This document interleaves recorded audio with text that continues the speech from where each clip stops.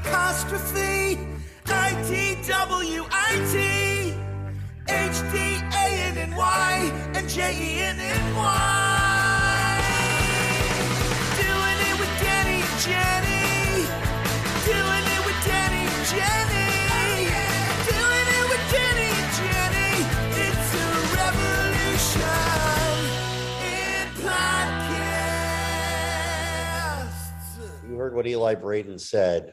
Welcome to the revolution, my friends. Revolution in podcasts. Thank you, Eli, for that song. We thank you every week, but every week you deliver. Every week. And every week, you know what, Danny? We deliver. I'd like to think we do. I know we do. I think we phoned in the last couple, but I'm ready to rock tonight. Our last couple of guests will be like, oh, well, fuck them. Yeah, no. I mean, not those. Those guys were great, but they, you know. Jenny. Yes, Danny. You have rustled up a guest who I've been dying to meet, frankly. It's a good one. This is a good one. A person whose work I've respected greatly, who I followed. I mean, I first became aware of him on The Daily Show. And then, my God, he'd pop up on other favorite shows. He was on United States of Tara, which is a show I love that didn't... Anyway. He was, by the way, in one of the funniest scenes ever in The Heat. Oh my God. It's a great scene. Truly. He's not a knock. That was my favorite thing. Just him saying knock over. But it's Nate Cordry. Come on. Woo! Hi, guys. Come on. Welcome to the Doing It podcast, Nate. This is so exciting. Thank you so much. I'm a big fan of both of you, and I know you're getting some pushback about talking over Anne Murray, but if you talk over me, it's okay. I no big deal. I mean, she's Anne Murray. Like, we should be murdered for talking. By the way, her. Anne who? Anne who? Anne Murray. She's a fucking Canadian songbird. Like, Jesus. It's Canadian. You're supposed to talk over. It's our birthright as Americans. By the way, Nate, she was the only guest we've ever had that was in a time zone that we didn't even know like existed. Like, she was so far on. No, she was east of East, right? Yeah, she was like somewhere in like Newfoundland or something. Yeah, she was like on Icelandic time. Yeah. Prince Edward Island or something like that, up in Nova Scotia, somewhere weird up there. Nate, where are you beaming in from? I'm beaming in from Eagle Rock on the east side. Yeah, I'm here. I've been here. I've been in Los Angeles for, 16 years now. I've had my Propecia prescription for 16 years as well. That's how I remember how long I've been in Los Angeles. I was in New York for 7 years before then. So yeah, I've been living on the east side basically since I moved here. But I moved to Eagle Rock about 10 years ago, which I love. I love it over here. It's great. So you've been 16 years and out here in Hollywood, but you're a success story, at least. Well, I don't know. How do you? I guess it depends on how would you define a success story. I would say How much money do you make? Yeah, right. And that's how you define it. And also, that's IMDb. a question. Like, I would say your IMDb is impressive enough that like it doesn't say every credit doesn't say like miscellaneous or not credited. Anytime you have to scroll down, anytime you can't capture your IMDb credits on one phone screen, you've done it. Right. That's a great marker. I don't know how many swipes I have up, but I mean, I haven't had to like go to a job, like work an actual like civilian job in, 19 years or something. What was that last job? I'm curious. The very last job that I had was in New York. I was a temp. I never waited a table. I only worked day, like office temp jobs, answering phones, making copies. And I was really lucky to get this job because it was at an ad agency. Oh. And one of the creative directors or copywriters took a liking to me and we became pals. And he was casting a Pizza Hut Bite and Smile commercial in 2001. And he said, we're looking for just like average, 25-year-old white guy. Are you allergic to pizza? I was like, no. He's like, okay, you don't know me. come to the casting tomorrow, but you don't know me. I said, okay. So I showed up, and, you know, I had to like pretend to bite a piece of pizza and kind of smile awkwardly. And he's like, great. And I said, thanks, man.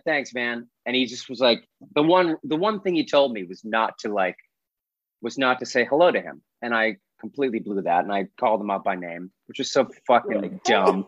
It's like, hey, man. Oh my the God. guy who you said to come to this thing. So thank God he looked past that enormous mistake and gave me the job. It was a half a day's work, biting pizza and spitting it into a spit bucket. And that made me enough money. I got a check, you know, 6 months later for like $2,500. And that floated me I didn't have to go back to temping. And so I was able to have my days to audition for more commercials, and got lucky, booked another commercial and was able to pay my rent. So Van Graves is this guy's name. I don't know if he still works at BBDO in New York, but he like really gave me my actual start. That's wild. And was that like, was that the first commercial you had ever booked? Yes, that was the first commercial I'd ever booked. I just started. My brother, Rob, was really generous to introduce me to his commercial agent at Paradigm. And they were lovely. And this was at a time when commercials where they really wanted, it was a big comedy boom in commercials. There was no sincerity in commercials in 2001, 2000. It was all, they were like trying to really push bits. And so they needed a lot of awkward white dudes to like drop shit, you know, and be like, whoops, I dropped it. And I could do that pretty well. This is sort of like the golden age of the poster child of that was probably like John Hodgman or something like that, was like, you know, it was in that world. Completely. Yeah. And so I was like, they were looking for a lot of this, just average round-faced white guy. So I was something that could be on a sweatshirt at some point, like you have a I hope so. catchphrase. Like, wasn't that always the thing? Is like, I want a dude. It's Adele. And like, yeah, that's exactly right. Yeah. I auditioned for that spot. I also auditioned for the "Can You Hear Me Now" spot. And my life would have taken a very different turn had I booked that commercial. Thank God I didn't. No, true. And then he. I got to say, watching those commercials, and now that he works for Sprint, I was watching it with my kids when he was on Sprint, and we all looked at each other and we thought, well, this feels a bit disloyal. Yeah. Like, if I can't trust this guy. Right. I never got that. I thought that was a bad move. I think it looks bad for Sprint. It definitely looks bad for that dude. Can you imagine Ronald McDonald walking across the Burger King and starting to, shill Whoppers? I mean, yeah. I mean, it was creepy enough, Ronald McDonald walking across McDonald's. Like, sure. Like, that freaked me out as a child. I hated Absolutely. What were you, like, when you were in New York, were you doing plays? Had you had any other acting? Like, what was your like resume before the commercial? Like, what had you done up until that point? Yeah, my way into New York was through, I was a theater kid. My brother was more of a UCB improv guy, and I came up through Williamstown, which is this like summer theater in Western Massachusetts. And so I started there as an apprentice when I was 20. You take acting classes half the week, and the other half you would like hang lights and be the run crew for the plays. And, I got to see Eric Stoltz do Glass Menagerie close up, which I'll never forget. Wow. And he was replaced by Michael J. Fox at the last minute, right? He was. That's all I think about now. He's a huge director now. He's like directs every episode of television in New York, doesn't he, Eric Stoltz? I think I heard that. I think I heard that. I knew that he was directing. I didn't realize, but yeah, I think he's in with that whole I think he's in with that whole Law and Order camp, right? Is that like any sort of procedural, like that's like his thing. He amazing.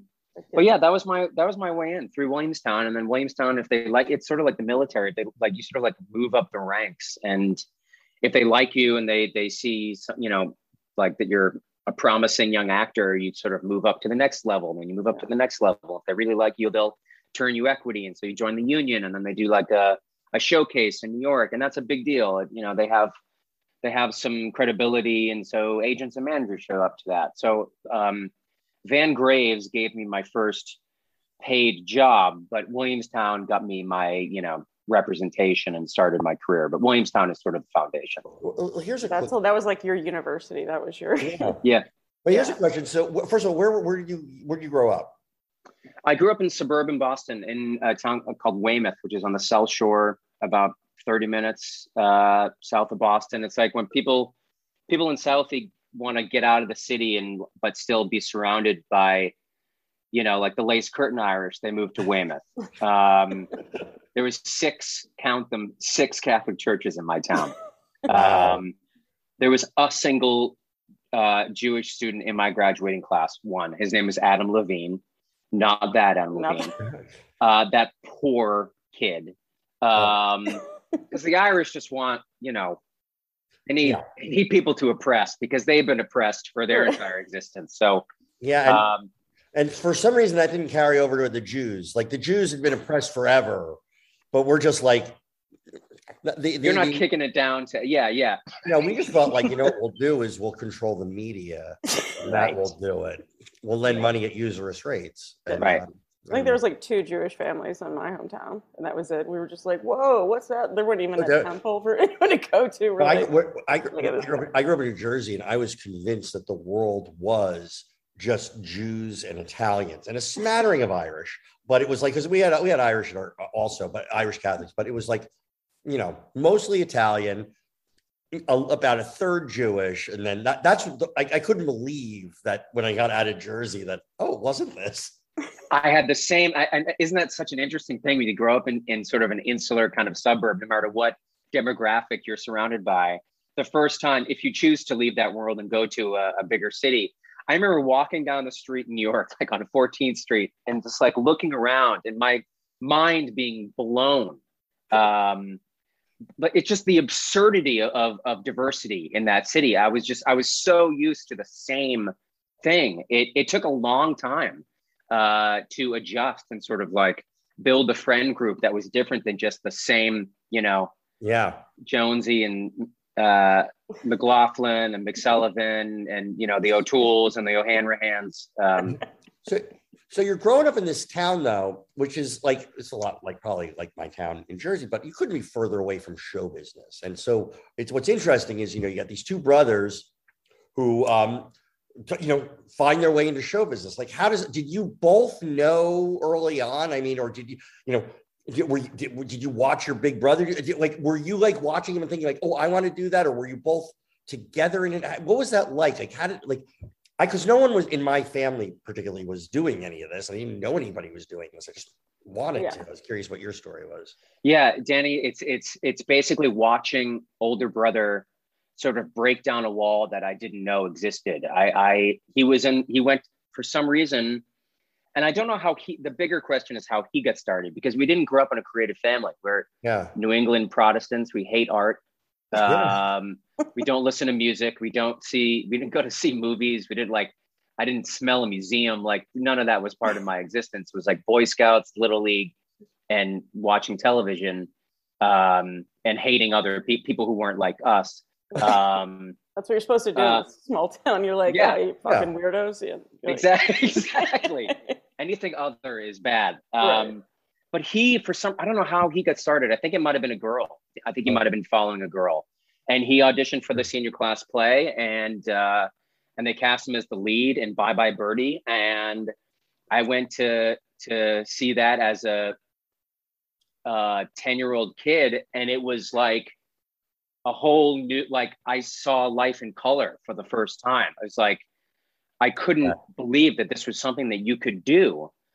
And but at the very base of it, and I'll get to this in a second, but at the core of it is just wanting to be loved. Of course. All it is just someone telling me good job. And seeing the pack of girls surrounding my brother. My mind, and I'm 10, and I don't know if my testicles had dropped by then or not. It doesn't. It's irrelevant. How old was Rob at this point? You're 10. He was 7. We're 6.5 years apart.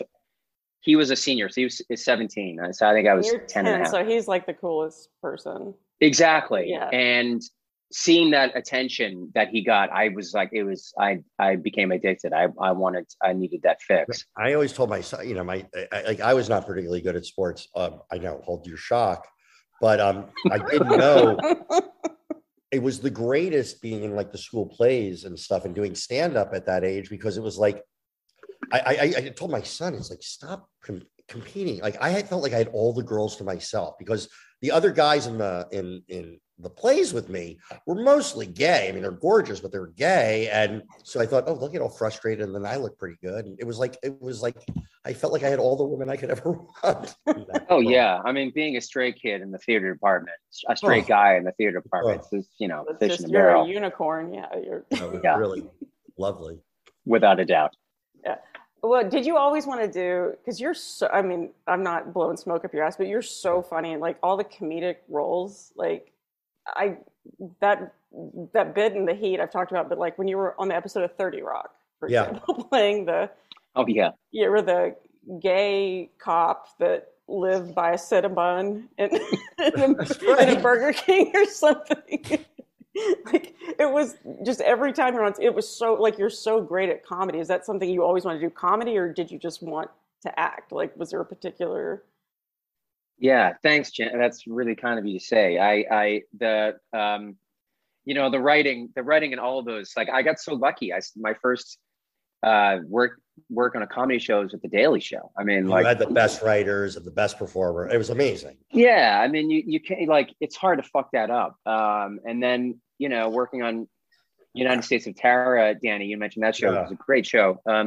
And it was not a comedy, but it was very funny. Comic element to it, though. There was an absurdity to it that I for sure. Mom. Like... Yes. Not this writing is not as strong there, but I only say that because they stopped writing to me and I had to like ask off the show. So I think that's good that you did. I think that I like that stand that people take. Yeah. Sometimes you got to just like, you can't just sit there and complain about it and be like, it's like, I like that. Life is very short. If I had 3 kids and enormous debt, and I would have shut my mouth, but I couldn't stay. But to answer your question, Jenny, it was just when the writing is good, like 30 Rock is a perfect example. The Heat was improvised, but it's a muscle that I love to do it, but I also know that it's not my strength. I feel much more. Yeah, I feel much more. That surprises me, because you're. I think you could do it all. I think you could do all of those things. I find that like the people who can do comedy, both the writers and the performers who can do comedy, if they do it well, I have no doubt that they can do dramatic work, writing and acting. But the opposite is not a given. I agree.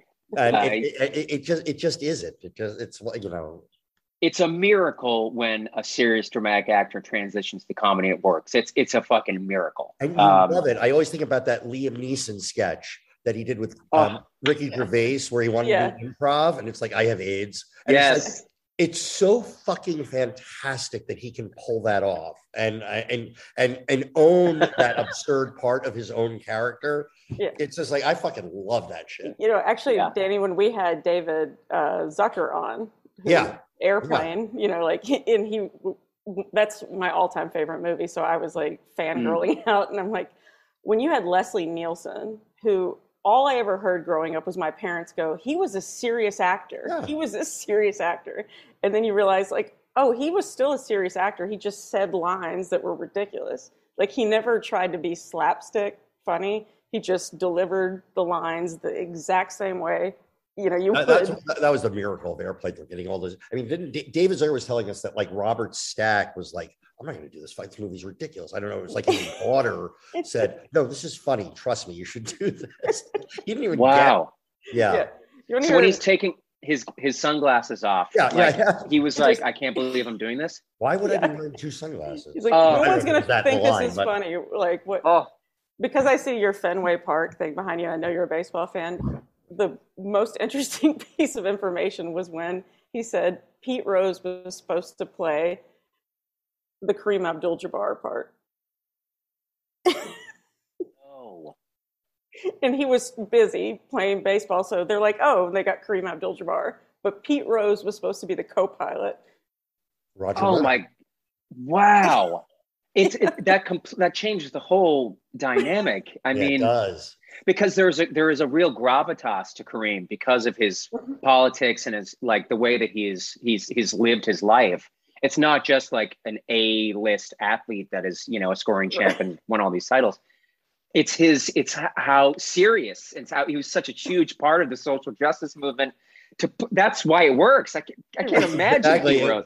Pete Rose. No, it's like a fucking, yeah, those are the accidents in casting that sort of make, Yeah. like thank God it went this way instead of this way. Wow. What was it like coming into, so how long had Rob been on the Daily Show before you joined them? A while. That's what I seem to remember too. Probably at least 5 years. I mean, he had a real following there. I think 5 years or so. Did you feel pressure in that sense? Like, were you, I mean, that's like, I'm an older brother and I've had no relationship. I am the oldest, but I had no relation to anybody in the business. But I can imagine going in to that thinking like, oh, fuck, they're going to measure, you know, all that stuff. And you always held your own, and you and Rob do different things, but you have a great, what links you is you have that amazing comic timing, but like you do your own thing. And it's like, I don't know. I would feel that I'm putting words in your mouth, but I would feel a ton of pressure in that scenario. Yeah, I remember thinking it at the time. I mean, it was such an opportunity, but I remember thinking this is such a dangerous. Yeah, I'm playing with fire. I'm like flying, you know, too close to the sun here, because if it doesn't work, then I'm fucked. Yeah. Because then it's not only does this guy work, Yeah. this guy is riding Rob Corddry's coattails, Yeah. and now we have video, we have proof that he's only there because of his brother, and he sucks. Fuck him. So it's not only like it's a double. It would be tough to recover from.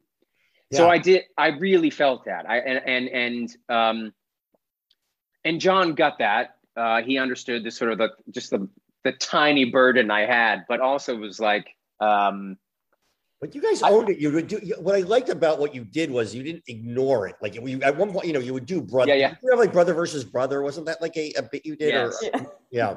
Yes. I fucking love that shit. And he's so mean to you. And I love that whole back and forth. It just really.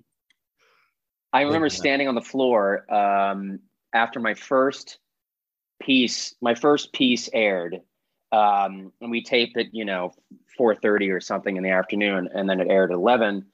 And if you're the correspondent, they bring you into the audience to watch, so you can watch the audience watch your piece. Right. And it's and then if it's a good piece and it does well, you know, the producer who produced that piece sort of like gets to do a lap around the office, and everyone, you know, backslapping in the whole 9 yards. And I've never thrown up because of anxiety. I've never I rarely vomit. I think the one takeaway from this podcast is that Nate Corddry rarely vomits. But when I do, I Jenny really Johnson go. rarely vomits. No, we really did need a title for Yeah. the episode. So thank you for There that. you By the go. way, I'm with you. I bring the heat when I do. Oh, when it happens, it's a fucking it's real bad. Yeah. Like lock the doors. Everyone Lock the doors. The cat's hiding under the bed. It's very loud. But I remember I was like, fuck, I'm gonna throw up. Holy shit. And then the lights dimmed and they showed the piece, and it worked, and people responded, and Awesome. and it was a nice little run. I was there for a year. And I was never hired full time. I came in as sort of like when they needed someone with my perspective, which I was the youngest correspondent. I was the youngest. I was Rob's brother, and so they got to play with those things. Being an SNL featured player, I mean, honestly, you had that, like, it's a little bit like you had that sort of status. But I understand those nerves, and I understand vomiting, and sometimes for me, what makes me nauseous is financial issues and paying the bills. And one of the ways that I assuage that deep sense of nausea and unsettling is to sell advertising for this podcast. But it won't work, by the way, if I'm just selling out to products or services I don't believe in. Of course. Be a product or service I believe in, like this one Jenny and I are about to tell you about now. Doing It Nation. Danny, I know for you this is going to be tough because football might be over for the season, but you know what? Basketball is full steam ahead for both pro and college hoops. From all the latest odds, total player performance props to where the next fired coach is going to land, BetOnline is the #1 spot for all your sports betting needs. Head over to the website or use your mobile devices to sign up today and receive your 50% welcome bonus on your first deposit. Just use our promo code CLNS50. That is CLNS50 to get started. And it's not just basketball. BetOnline is your source for hockey, boxing, and UFC odds. Right to the Olympics coverage is the best in the business. From sports right down to your favorite Vegas casino games, BetOnline is your #1 online wagering destination. Yeah, it is. BetOnline, the fastest and easiest way to wager on all your favorite sports and play your favorite games. BetOnline, where the game starts. Yeah. I mean, okay, that's the ad break, but Yeah, that was it. I mean, fucking A. That Yeah. was like a sky hook from 3 points. That was what was the thing you said? And one. Oh, yeah. The basketball thing. When we played basketball, I called it a +1. A +1. And I was there with like that was not like my, courtside or something. I had courtside and seats. I'm like +1, really into it. everybody. By the way, I was like, oh, that's +1. I'm sorry. Hey, can you not correct me at intermission? Not now. Yeah.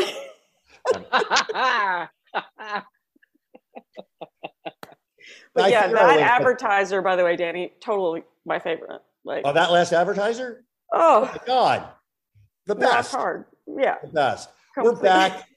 I mean, we're probably back for a while. I thought some of that +1 material was great. If Guy can figure a way to cut that into the show, yeah. God The bless him. +1 is that's where you shine. That honestly. Is really absolutely where you shine. Okay, so Nate, of all the things, your very impressive career, what's been your favorite role? Oh my, geez, my favorite role. There's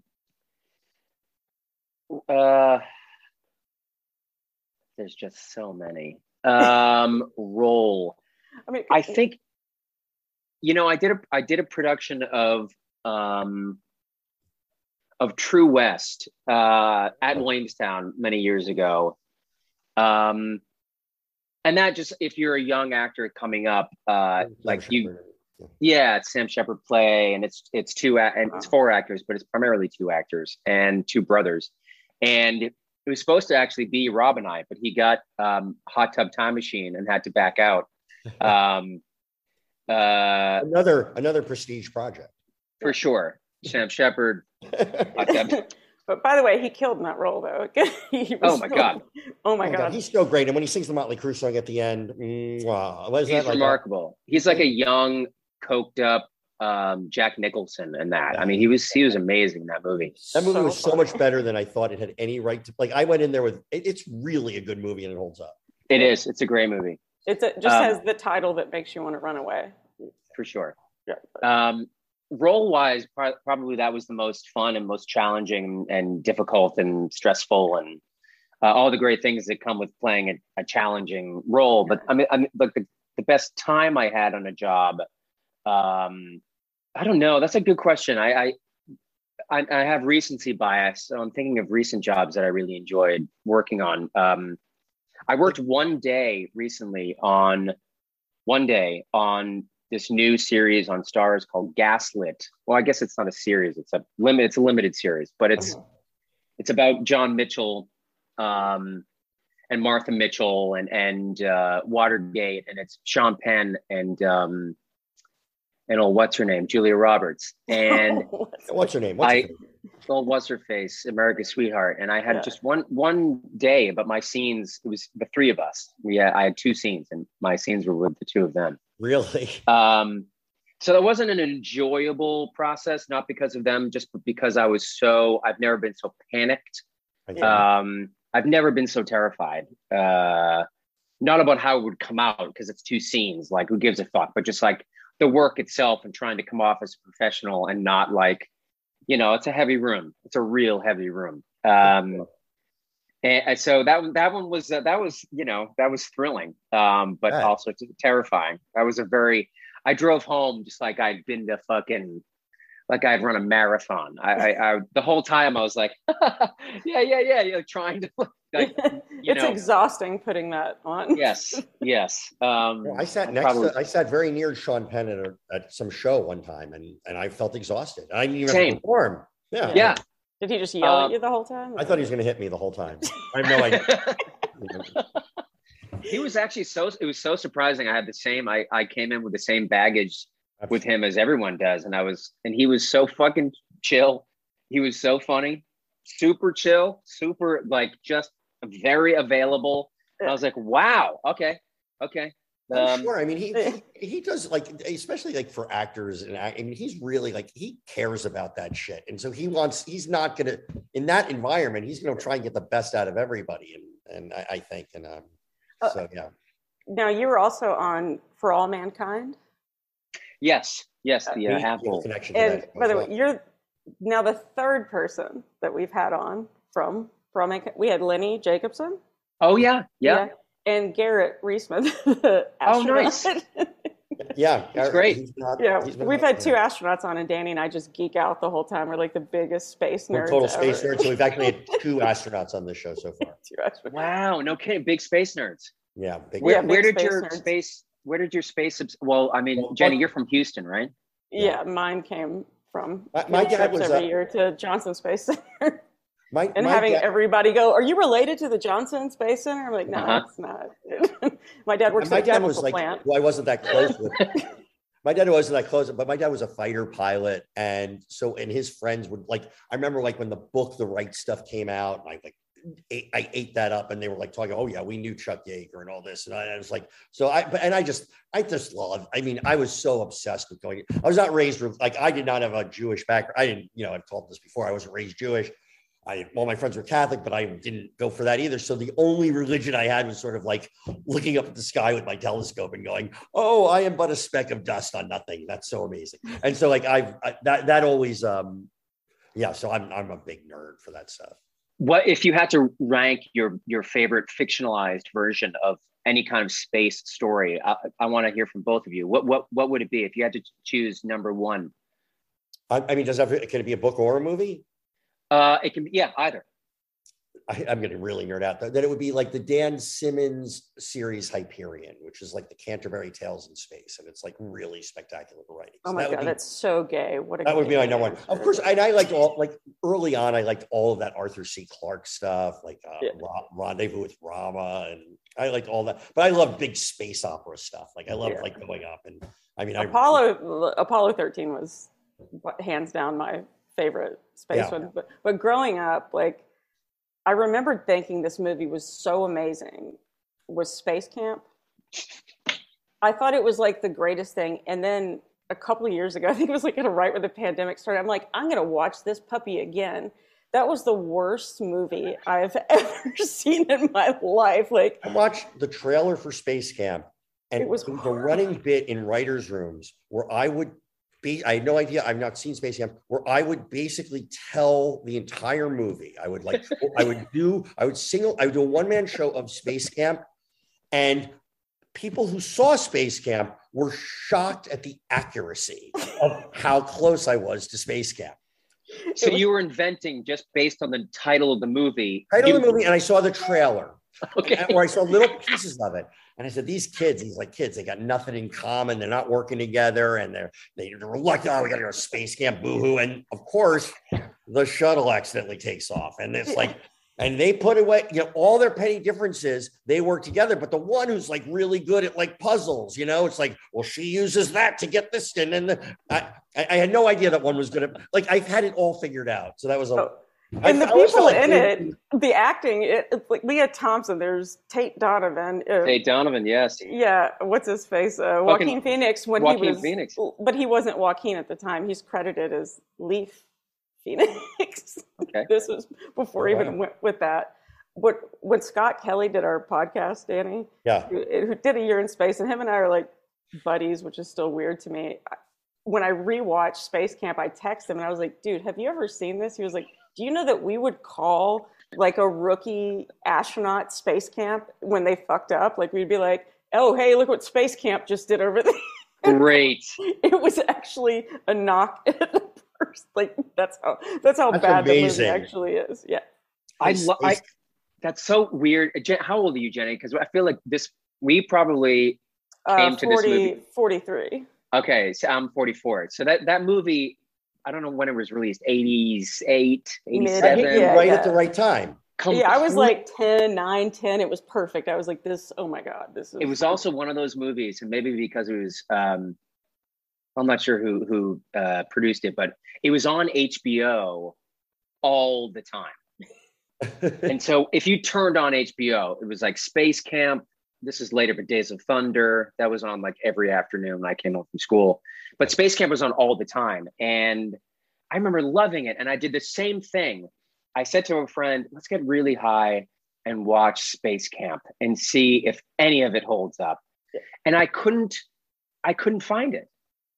I couldn't stream it. I found it on YouTube. I had to find it. Like, you couldn't find it. There's no streaming service that even wants a fucking piece of that movie. That's how the fuck not? What the?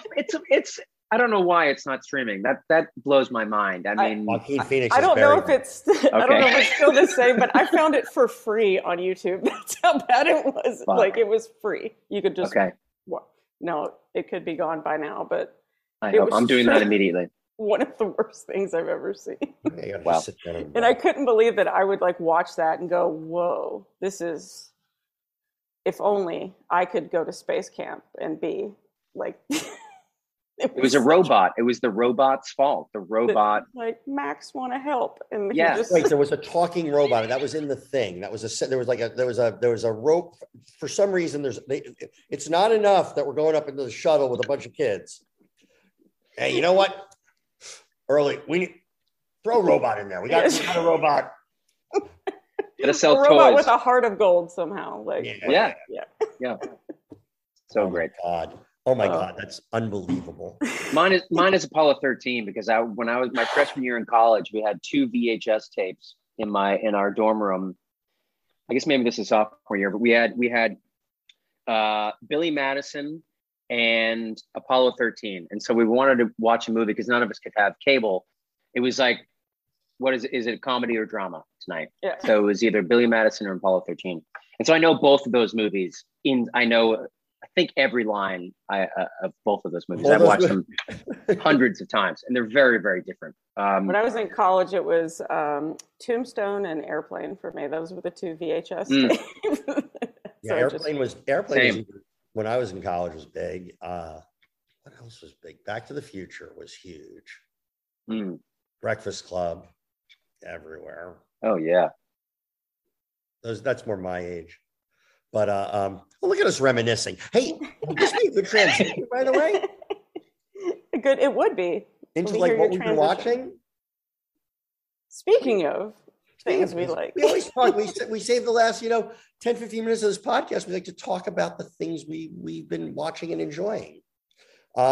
So, anything you've been seeing lately that you love? It doesn't have to be new. It could be old. You just discovered it. Yeah. I'm really enjoying The Dropout on Hulu. I'm a snobby bitch. I'm a fucking jerk when it comes to watching television. I watch it with my arms crossed, looking down. Impress me. Yeah. Dance, monk. Like, no, prove it. So it takes a lot. But I really like that. I think it's really well constructed. It's well directed, and she's great. Holy Um, shit. she is really good. The last thing I think that my wife and I watched that like really blew like our collective minds and was I think it was BBC something, but It's a Sin. Oh, I heard about this. I want to see this. Describe it to me. Holy shit. I'm writing this down. It's called It's a Sin, and it's set in London at the very beginning of the AIDS crisis. And that elevator pitch is like, oh Lord, this is going to be too much, overwhelming, just like devastation and heartbreak. And it certainly is that. But that's like a third of the story. And the other 2/3, it's like this beautiful like community of friends who are all like living. Some of them are out and some of them are not. It's like late 70s, early 80s London, which is a really fun time to be in. And just to see each of them sort of like, it's about this community, it's an ensemble, but then you follow each one of them in their own little worlds. And they have their families have different level of comfort with their sexuality, and some of them of course contract AIDS, and how they deal with it. It sounds great. It's truly remarkable. I can't recommend it highly enough. I will do that because Danny, you do love your BBC. I do. I'm a big Anglo. Yeah, I love my BBC. Well, let's see. I was surprised at how much I liked The Dropout because I followed that story so closely, and when it was happening. But she's so good, and like all the people around it, it's just shot brilliantly. And just watching all of these, it's really good at watching this character. Oh, that's that compromise you made to the truth here that made it easier to make. Like just to watch how the dominoes fell in that story was good. I watched the first episode of the Lakers, the Adam McKay one. Oh yeah. How was that? And I'm very mixed on it right now. What did you? Yeah, I didn't love all the talking. I'm hoping it gets better, but it was just like it felt like a lot of style and not a lot of substance. I was a little bit. I'm rooting for it that it gets better, but I was having a hard time with it after reading that's how Adam McKay and Will Ferrell had a falling out. I know that Will Ferrell was supposed to be in the John C. Reilly role, and that Adam McKay just cast John C. Reilly without telling Will Ferrell. Yeah, and that's the basis of their feud. And then everything fell apart. So I almost don't even want to watch it because it feels like a tainted show. Yeah. Wow, I didn't know that story. Wow. Yeah, I just read that. Did you feel the same? Hold on. Did you feel the same way, Nate, when you saw it? I did, and that's like red meat for me. I grew up in Boston in the 80s, so like this, and I'm a sports fan. I am the easiest audience member to please. I watched it with my wife on Sunday, and we both at the end. She was like, "I know nothing about basketball. I know nothing about this. I know you have to come to me. You have to reach out to the whole audience." And I feel the same way, Danny. A lot of flash. A lot of style, but very little substance. I didn't care about any of them. And the direct address has fucking got to go. I'm sorry. I do not understand for it. I don't. It's like fake smart. It's like, well, maybe if I look at you're not forwarding the story. You think you're doing something subversive, like if you turn to the audience, but it just makes the audience go, how come? Yeah, you're replacing story with it too. I mean, any device I guess can work, but just fucking distracting. I felt the same way. So yeah. I tend to find when somebody when that happens that they're making a choice that the audience isn't smart enough to understand. So they want to turn and explain like we're all stupid and kind of like being talked to like I'm dumb. So I really check out when shows do that. Well said. I think that's exactly right. That's probably my revulsion of it too. I'm being babied, like I'm not smart enough to hang. And it's a show about Magic Johnson. Like I think I can follow it. Meanwhile, like, Right. you know, and then like the bars, like, I think one of the best things I've watched in like the last 3 years was The Last Dance. Like, as a That's what I whole. was going to say. Like, I mean- I couldn't wait every Sunday. I was like, So that's like, and I'm not like a huge, I mean, I look, I was the one who said +1, but I just like to watch it. And I fucking, like, I was every moment of that, I was gripped and that's what you're competing against, basically. It has to be at least that. Completely. And it's what's compelling about that, yes, is Michael Jordan and his life and career.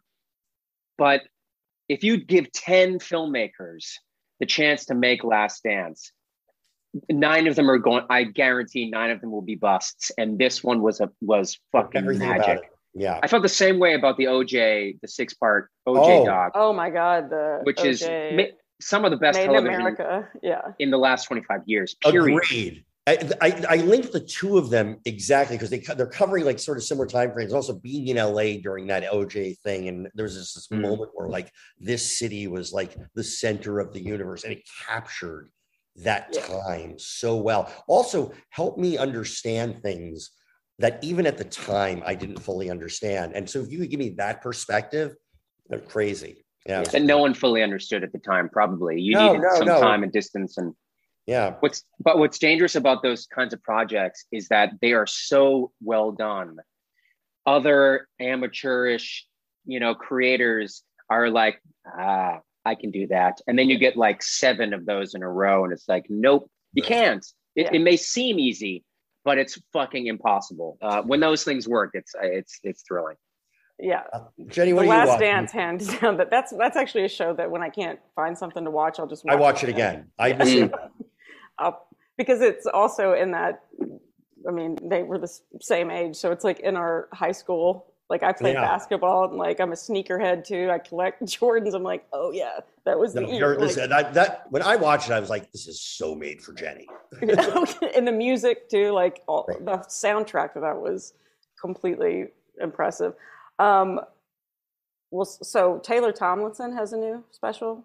Oh, is it good? Just came out. Look at You. That's on Netflix. Check that out. There's also Worst Roommate Ever Netflix docuseries.